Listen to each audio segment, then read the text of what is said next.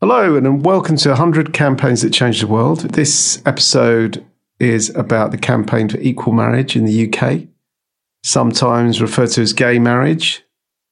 The interview is with Andrew Copson, who's the Chief Executive of Humanists UK, and I was in his offices today in London, and I recorded the episode. Andrew was very much involved as the leader, one of the leaders of the campaign, which led to same-sex marriage becoming recognised in law. So the legislation was passed in the UK in 2013 and came into force in 2014. And before that, something called civil partnerships, which offered most but not all of the rights and benefits of marriage, had been recognised since 2005. So the campaign in England and Wales for same-sex marriage was led by the Coalition for Equal Marriage, which is a British campaign group created in 2012 by Conor Maron and James Lattimore, who were a same-sex couple who were proposing that change. But the campaigning went back years before that, and others like Peter Tatchell, who is on an earlier episode of this podcast, was also involved. So the government at the time was a coalition government, and I think that's quite important when you're listening to the podcast, because you have to understand the sort of political context was slightly unusual. So we talk a bit about that and much else in this episode. So here's Andrew Copson and the campaign for equal marriage.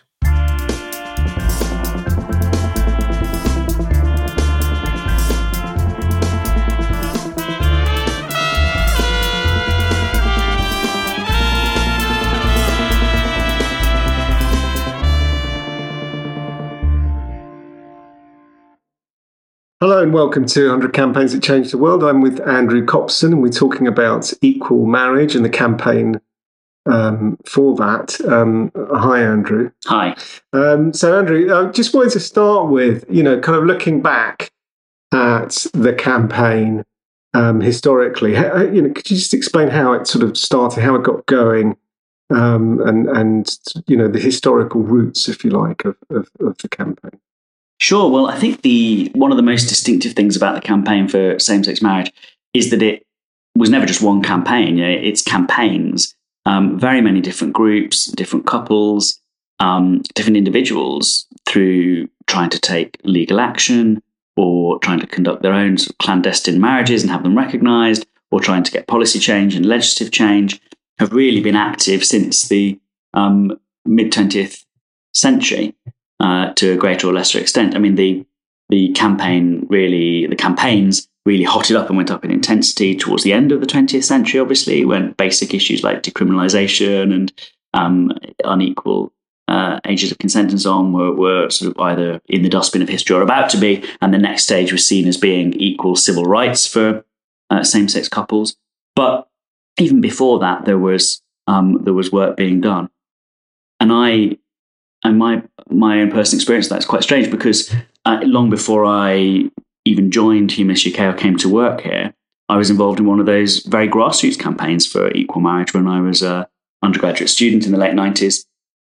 The Queer Rights Caucus, which was, campaigning for LGBT rights, organised a big same-sex marriage demo in the centre of the town where I was at university, which had some great photographs. That's one thing about marriage campaigns. You get some great photographs with people in beautiful dresses and colourful clothes and so on, which I think was on the front page, or at least of The Guardian. And that's what sort of turn of the century, 2000-ish.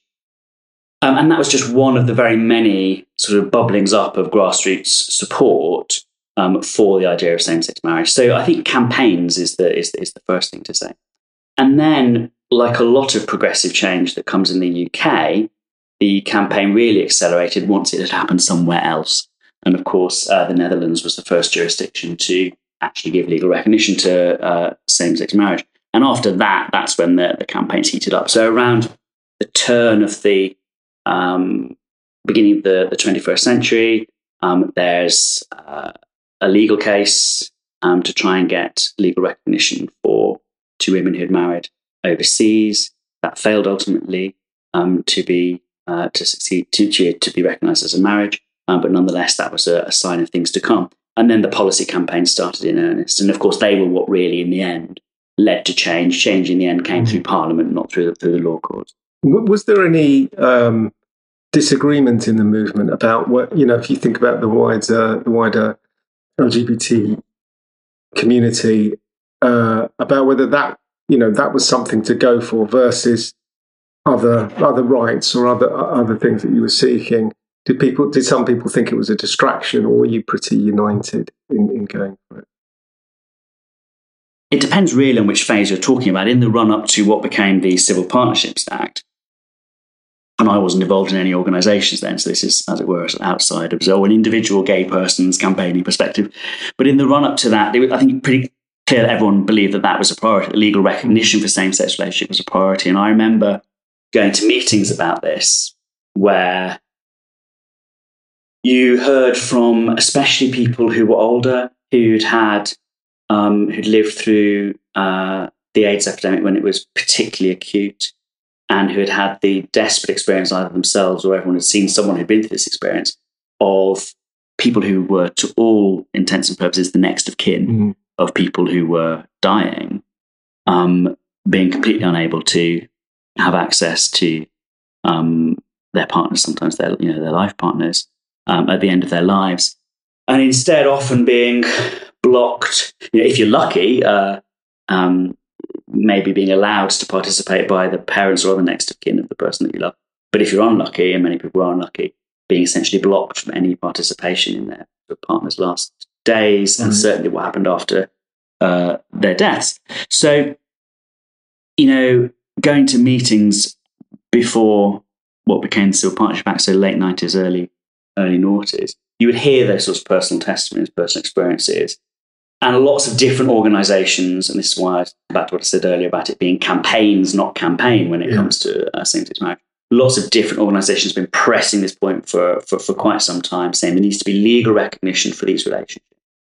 Now, Humanist UK had actually been conducting non-lawful marriage ceremonies through the second part of the 20th century, and also had led some of the local moves towards registration that had occurred. For example, Ken Livingstone, when he was in London, had Ken Livingstone, the mayor of London, had created a sort of register for partners, and humanist celebrants have been very involved in that.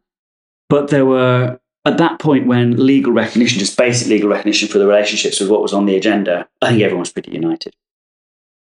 And then the Civil Partnership Act, which for many of us, myself included, was progress, but was not sufficient, and was a sort of second best or diluted form of marriage as far as we were concerned. Those of us who felt that way, I think, then thought, well, marriage is next. Marriage is the next thing. But there were some people who thought, no, that's enough. Civil partnerships is enough. And in the early stages of the coalition government attempts to create equal marriage, that was actually pretty much more or less the position of Stonewall, which is, the listeners may not know, Stonewall at the time, and now still, I think, this was the leading national rights campaigner for LGBT people.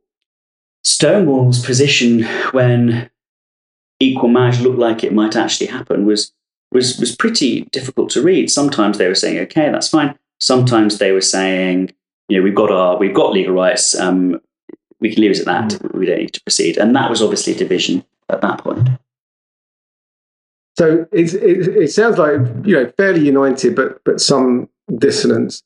But I'd also read, that some people sort of didn't believe there were some people who didn't believe in marriage per se and thought that the institution wasn't sort of something that should be engaged with. Absolutely. So people like Peter Tatchell, long-term LGBT rights campaigner and human rights campaigner in the UK, who's also a member of Humanist UK and a friend of the podcast. And friend of your podcast, yes, that's good. You interviewed him. So he, of course, very marriage skeptical, definitely was always quick to point out that the liberation tradition of 20th century gay rights campaigning was, part of that tradition was to liberate people from these sorts of institutions and to be a model for a new life, a freer life, a better way of living and loving than this sort of conventional pattern of marriage had been. So that was very much out there as an argument.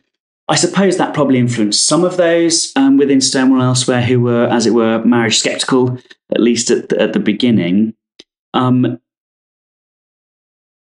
in the end, I remember Peter saying, well, I wouldn't get married myself, but for as long as marriage exists, it should be opened up to same-sex couples. And I think that was, in the end, the pragmatic view of most gay campaigners. Yeah.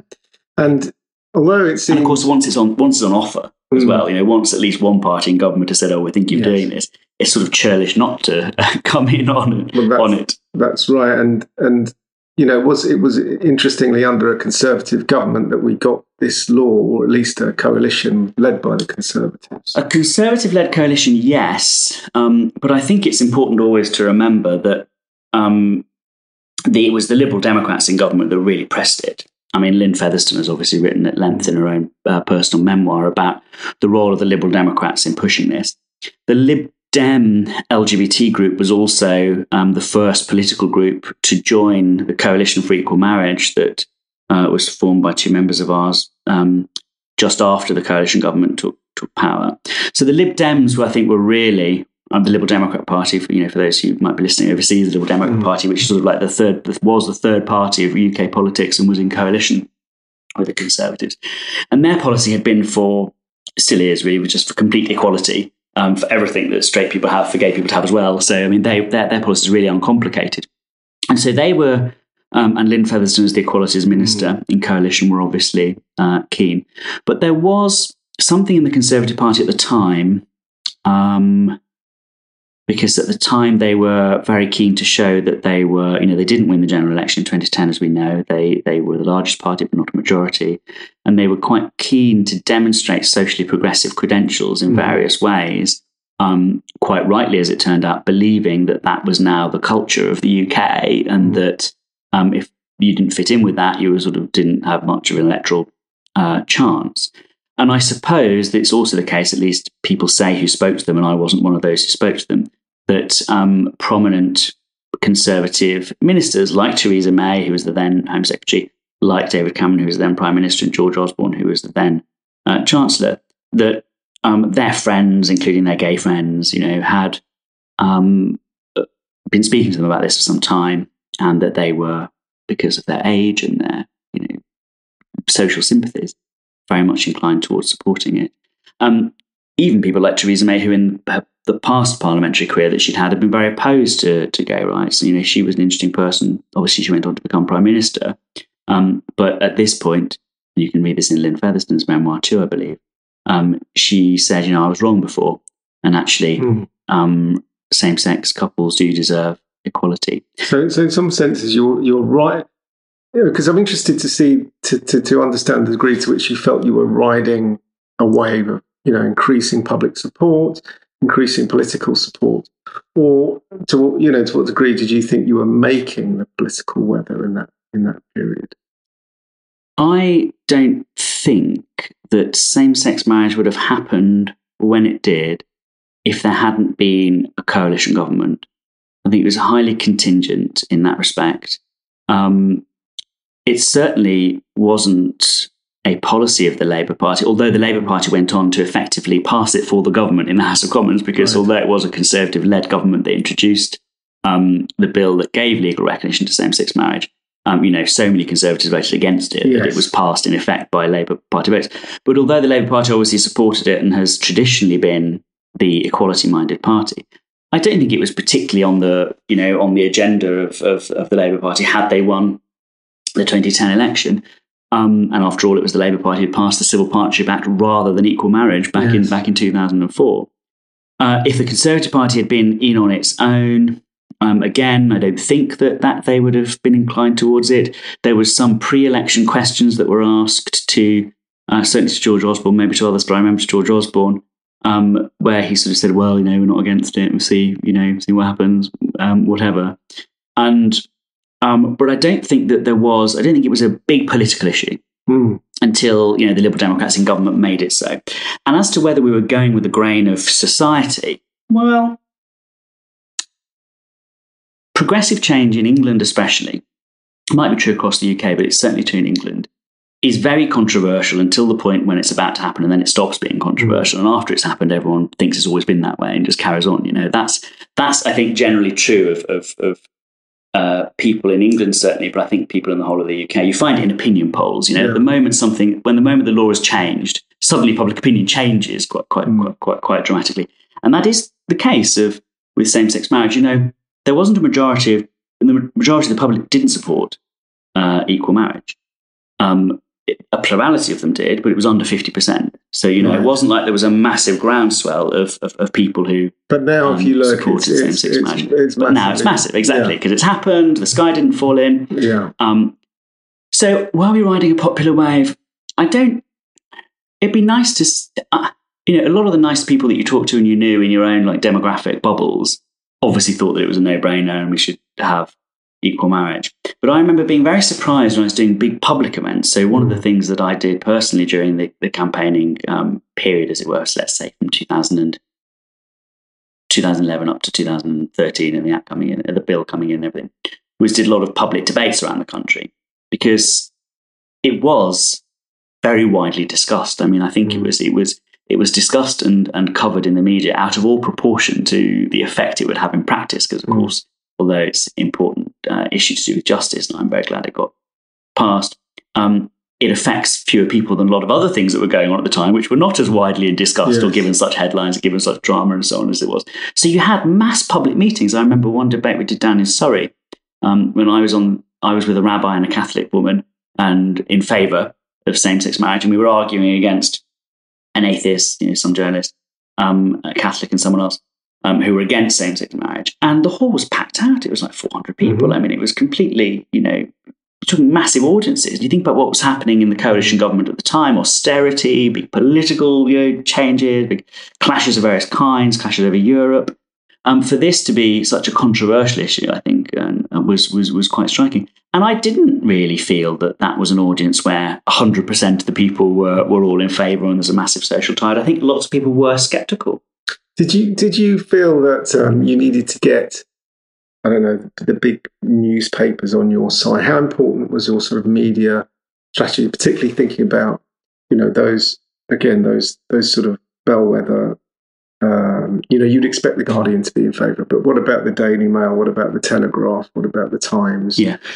No, I personally and Human Care as an organisation was not really involved in any of the press work around this. We were almost completely involved in work, government and Parliament work, and most of our work was in Parliament, because of course what you had to do in Parliament was convince some quite sceptical individuals, both in the Lords and in the Commons, that this was the right thing, and so we focused our attention there. I think the thing that did, I think, give more support or cause more support within some of what you've described as the more right-wing media in the UK were probably the individual stories. That's always something that gets the likes of the Daily Mail and the Daily Telegraph sort of becoming a bit more humane, is when real human beings are in there. And I think it was really important from that point of view that although the anti-equal marriage campaign was led initially by the former Archbishop of Canterbury, Lord Carey, the pro-marriage equal marriage campaign and the coalitions that were set up for that were led by two real-life people who wanted to get married. I think that was very important. So that was James and Connor, two of our members, who we helped us set up this coalition for equal marriage that started in 2012 in support of what were the by then government proposals.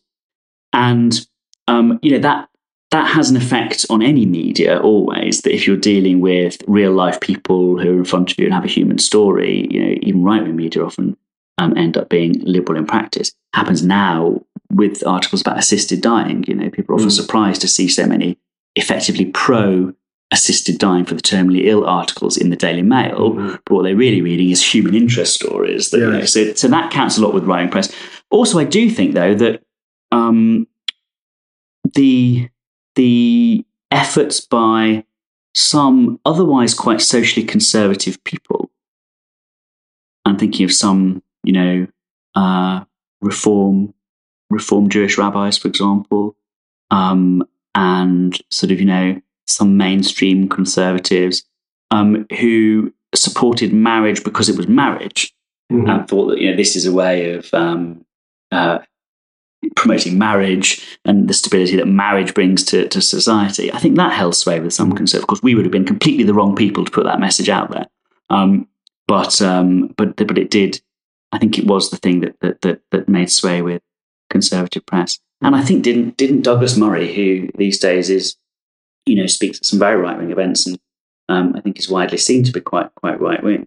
I think even he, especially him, I think, was an advocate in right wing media for equal marriage, based, on the importance of marriage. Even gay people should have marriage because it's so important, rather than on any arguments for equality, which was seen as more left wing. So it's a bit like I was saying at the beginning. There were so many different campaigns, so many different advocates, as well as campaigns, individual advocates in different media and different places, that they were all essential, probably.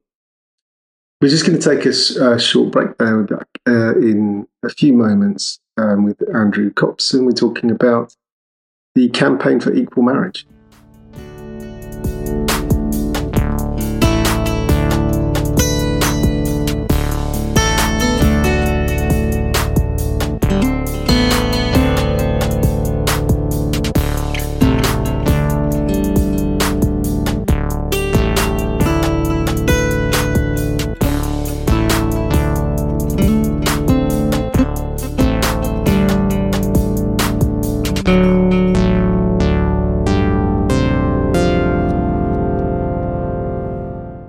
Okay, we're back. We talk about equal marriage with Andrew Copson. Andrew, you were talking before the break a bit about some of the opposition, but I just wanted to explain a bit more fully what the opposition was, what it looked like. There was something called, the Coalition for Marriage, which was sort of created as an organisation to sort of oppose. We also know that I think on the second reading of the bill, something like half of all Tory MPs voted against the bill as it was going through Parliament. So, and some others, some non-MPs. And some non-Tory MPs, exactly, including Labour. So what did those forces raged against you look like, and how much of what you were doing was about neutralising, they were saying, or were you sort of more ignoring them and trying to make your own? Well, the opposition, roughly speaking, the opposition was either religious or socially conservative. And, that was true of the so-called Coalition for Marriage that Lord Carey set up. And it was certainly true for the parliamentary opposition by and large, as you say. And in fact, the non-conservative MPs who voted against equal marriage, I struggle now at this distance to remember all of them, 11 years or however long it's been. But I can't think of any of them who weren't religious. You know what I mean? It was if you weren't conservative, you were religious. If you weren't religious, you were socially conservative, and they were the reasons why you were opposing it. By and large, some fringe eccentrics who opposed things for other reasons, but that was by and large true. And the institutional opposition came, almost completely from religious organisations. So the then chief rabbi, Lord Sachs, was made it very clear that this couldn't be supported by Orthodox Jews. Lord Carey, the former Archbishop, of course, did so. Justin Welby, the current Archbishop, who was the Archbishop then, definitely helped to lead the opposition in the House of Lords against same-sex marriage. Church of England bishops, who in the strange non-secular parliament that we have in the UK, sit in Parliament and vote on our laws in the House of Lords. Church of England bishops, all very loud advocates against, well, not all, there was one, but, by and large, advocates against. Of course, the Catholic Church, weighing in very, very strongly.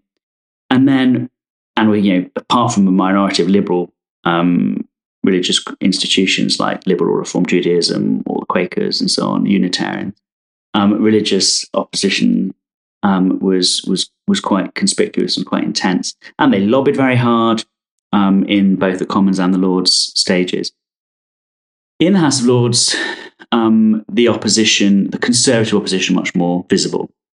So, and less apart from the bishops, less, obviously religious, really. So there were arguments there that were standard social conservative arguments.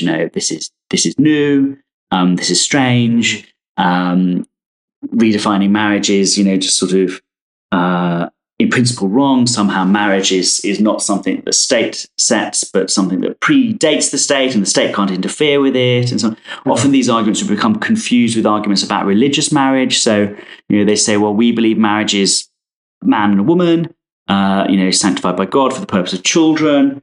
And you'd have to point out, well, okay, maybe you do, but that's not what legal marriage is at the moment. So that's already, but those arguments, it seems strange at this distance to recall them, because they seem so nonsensical, but they were holding sway, like we said earlier, lots of social change is resisted because it's new, scary, and the arguments that are put up against that change at the time seem, vaguely plausible. But once the change has happened, and definitely a few years after, those arguments look completely ridiculous. And that is the case now when you look back at the arguments against equal marriage. What our role was at Humanist UK, of course, we were arguing for two things. We were arguing that the Marriage Act should give equal same-sex marriage, but also that it should introduce legal humanist marriage, which it didn't in the end. There was a watered-down version of that in the Act. But when we were making our arguments and doing our briefing, especially in the House of Lords, which was probably the place where we played, I think, the biggest part that we played, we were making a lot of sort of philosophical arguments from first principles about marriage, about the nature of marriage, about the role of the state, and so on, largely to refute these quite bogus, as it now seems, but at the time quite strong and fiercely advanced arguments about the definition and intrinsic nature of marriage. So that was, I think, probably where we, like I said, dozens of campaigning organisations and hundreds and thousands of individual advocates are responsible for the introduction of equal marriage.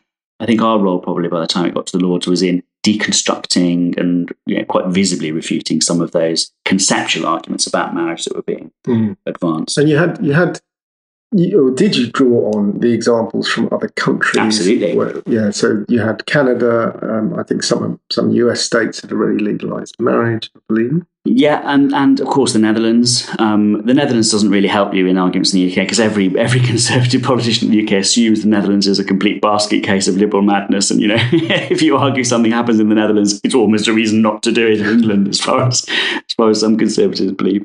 But we did. And that of course was also one of the arguments advanced by Stonewall, who by the time the bill was going through Parliament had modified their approach and who were supporting same-sex marriage in full.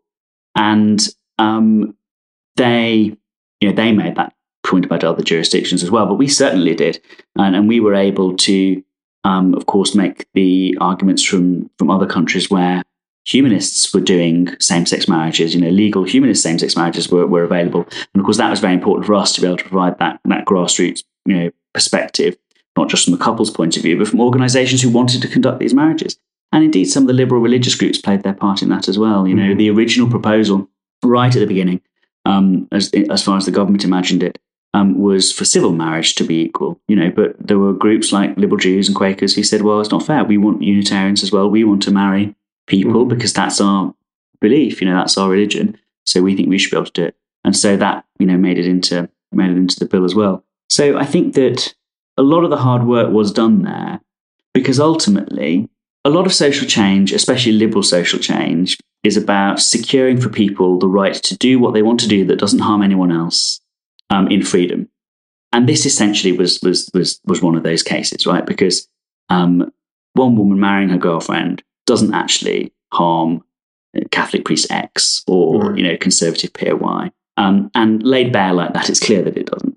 So the more powerful case against change is always some sort of bogus argument built on, well, it's always been this way and it always must be, and the world is fine, so let's not risk the sky falling in.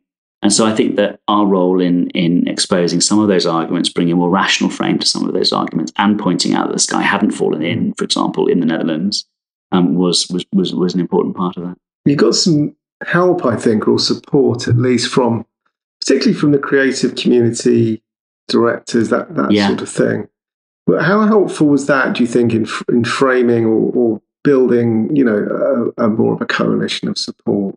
Well, I mean, that was there was much more sort of lovey involvement in the Pink News campaign for same-sex marriage, which also had a coalition. I'm temporarily forgotten the name of it, but they also had a sort of campaigning coalition as well, and they attracted all sorts of very prominent people from sport as well as from the arts, and I think that was important. And I think taking a step back and looking at the general progress in the rights of LGBT people, that's always been important, because especially the presence in public life of gay or lesbian or bisexual or trans people in public life in the sense of politics and school teachers and all the rest of it, actors and the characters that they play on screen and all the rest of it have been enormously influential in remaking people's imagination about what relationships are, what a good life is, what a good person is, and so on and so forth, to include within that orbit of good people and normal human beings, gay people. Yes. And so I think that for them to go that one step further and bring them into this campaign, which obviously Pink News and others were able to do, I think was incredibly important. I mean, I don't know who that persuaded in the moment. I think it probably, as I said, the opinion polls, public's view, were not hugely encouraging until right towards the end. But I think probably that celebrity endorsement made it easier with government and with politicians. And you sort of referred to this and the press, of course. Yes, and you referred to this in the first half, but the framing that you used was it seemed to me, sort of, one of the framings that you used was sort of love and commitment to frame. Could you talk a bit about that? And because you could have framed it different ways, more of a rights issue or more of a kind of. So, can you talk a bit about that? Well, I think this has been a generally successful tactic, and not just a tactic. I think it's part and parcel of the motivation often of lots of people running campaigns like this to of course it's about equality and it's about justice and it's about equal treatment and human dignity, and those things with many people, I'm one of them, resonate very powerfully. And that's the sort of world you want to live in, where human rights respecting jurisdictions of all kinds. But what everyone understands is love, is relationships, is personal commitment and happiness.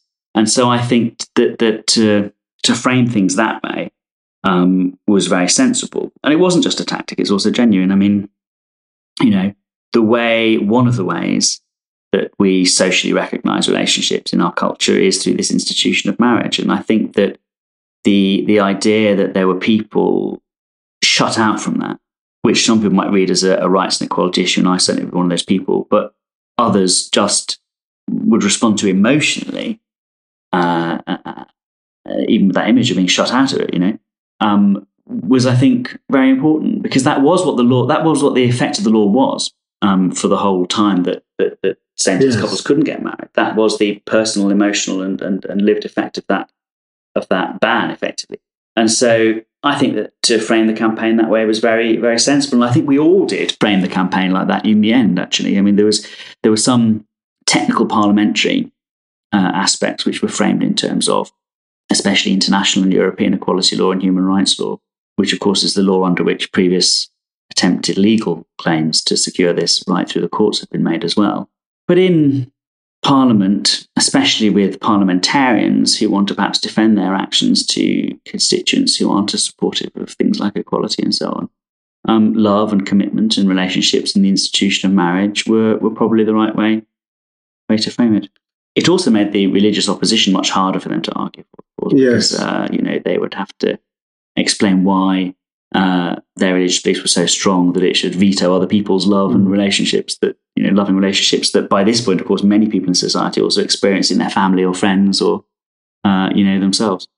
Yeah, I mean, it sort of seems quite like a no-brainer, but sort of a fairly well supported and sort of in a way obvious thing to have done. But at the time, I mean, we've talked about the opposition But there are people who are very upset about this, or who, at least who were very upset. Did you ever experience, either personally or hear about colleagues who experienced abusive or threatening, or that kind of? We got loads of that, even in the organisation, even at Humus UK, definitely. I mean, in those days as well. These days, everything, all the abuse comes by email or on social media. But in those days, we still got posts, and there was someone. Was it just before the bill or just after? Who'd gone to the trouble of like printing out pictures of staff members from our website and drawn the flames of hell around them and stuck them onto this bit of cardboard and posted them in. So did you get the sense that opposition was mainly from, because you can imagine also far-right groups, would at the time would have been against gay marriage, but they weren't really putting their head above the parapet. They were more interested in other things. I don't think they were, no. I mean, of course, a lot of far-right groups at the time were quite obsessed with the European Union. Of course, they still are in different ways. But I didn't personally experience any of that from far-right groups. No, it was all the religious groups, I'm afraid, that the abuse came from, or religious individuals. Just looking back then at this campaign, are there specific lessons that you take from that period of your life and your sort of career and your campaigning that you think it'd be useful for other campaigners to learn from, or do you have specific things that you indeed regretted doing or thought that didn't work and that you could have done differently? Some of the lessons I think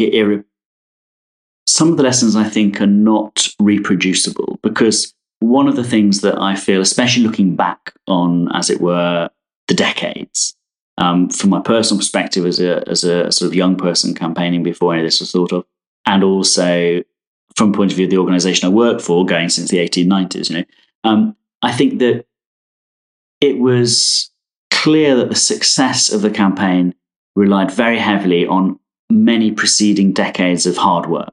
I think Lynn Featherstone said herself, she was the Minister, of course, who was primarily responsible for bringing this about. She said herself that she was very conscious of standing on the shoulders of, giants of campaigners in the previous decades who'd brought this about. And I would still meet, right up until very recently, people in their 80s and slightly older sometimes, who had taken part in, as it were, marriage ceremonies in the 60s or 50s, and had, through their later work and through the work of gay advocacy groups, whether it was the early campaign for homosexual equality, or Gay and Lesbian Humanist Association, or Outrage, or Stonewall, or the efforts of individual gay people through decriminalisation, the equal age of consent, arguing for social recognition, and all of that. It was really clear that without all of that, this, in some ways, very technical civil rights issue of legal relationship status could never even have been conceptualized, never mind actually addressed. And so that's not reproducible, perhaps, because it relies on decades of history. Although there maybe is a lesson there for campaigners, which is to say, when you're looking at a social situation that you want to try and resolve or achieve change in relation to, maybe look for the history and try and go with the grain of it to some extent. To primarily have pursued the question of equal marriage, not as in the public campaign, not as a legal issue, but as an issue instead about love and the rights of people to love who they wanted, and all the same sort of arguments that were sort of same age of consent arguments or decriminalisation arguments, was going with the grain of at least historical progress in this issue. So I suppose to try to go with the grain as far as you can as a change, as a person who's attempting to make change, would be a lesson that might be reproducible. Then I think in the actual technical aspects of the sort of the 20 years running up to 2013, let's say, I would say that one of the lessons, and we don't always get it right, those of us who work for campaigning organisations in this respect, one of the lessons is, don't be afraid of letting 1,000 flowers bloom in terms of the number of different campaigns that there were. I know that some people try to take credit one way or another for things they always do. But I think one of the secrets of success in this was that there were just lots of people all aiming for the same outcome in different ways, working for it in different ways, and not very, precious or possessive of the ground to do that from, And I think that is a valuable lesson, not to be afraid of having lots and lots and lots of collaborators and don't see them as sort of competition for your, which often NGOs especially often can think, is this person trying to compete with me? I want to make this change. And you think, no, if everyone's pushing in the same direction, sometimes having too many people doing the same thing can be, redundant and sometimes counterproductive. But sometimes it can be exactly what you need to have the broad reach, broad appeal on a wide range of sources. It was great that in the first tranche of organisations that joined the Coalition for Equal Marriage the one that we got going, it was great that the Conservative LGBT group, the Lib Dem LGBT group, and the Labour LGBT group, in fact, they all joined in together. And they've done it a lot more since, actually. But this was, really good. They did that. So don't be afraid of wide, broad cooperation. You don't have to be under the same umbrella. If you've got a shared aim, that would be the other thing I'd say. And then I suppose one of the things I notice only in retrospect is how useful it was to have a lot of people doing very different things. So it was genuinely useful, I think, that there wasn't one organisation or one person trying to do the work with government and the work in the Lords and the work in the Commons and the work with the political parties and the media work and the influencer work and so on and so forth. And I'm very happy that our part in that was mostly confined to policy and mostly confined to Parliament. Although, also supporting the coalition and doing other work sort of in the back, behind the scenes, as it were, which everyone does, and only the archives will show decades to come. But I was quite happy with our contribution being that, and other people made contributions in different fields, which I'll probably never know about, and maybe they never knew what we were doing. I think to be comfortable with that as well. Okay, great. Well, Andrew, so thanks so much for your contribution and those lessons. I really appreciate it, and it's been fascinating hearing about the campaign. Thank you.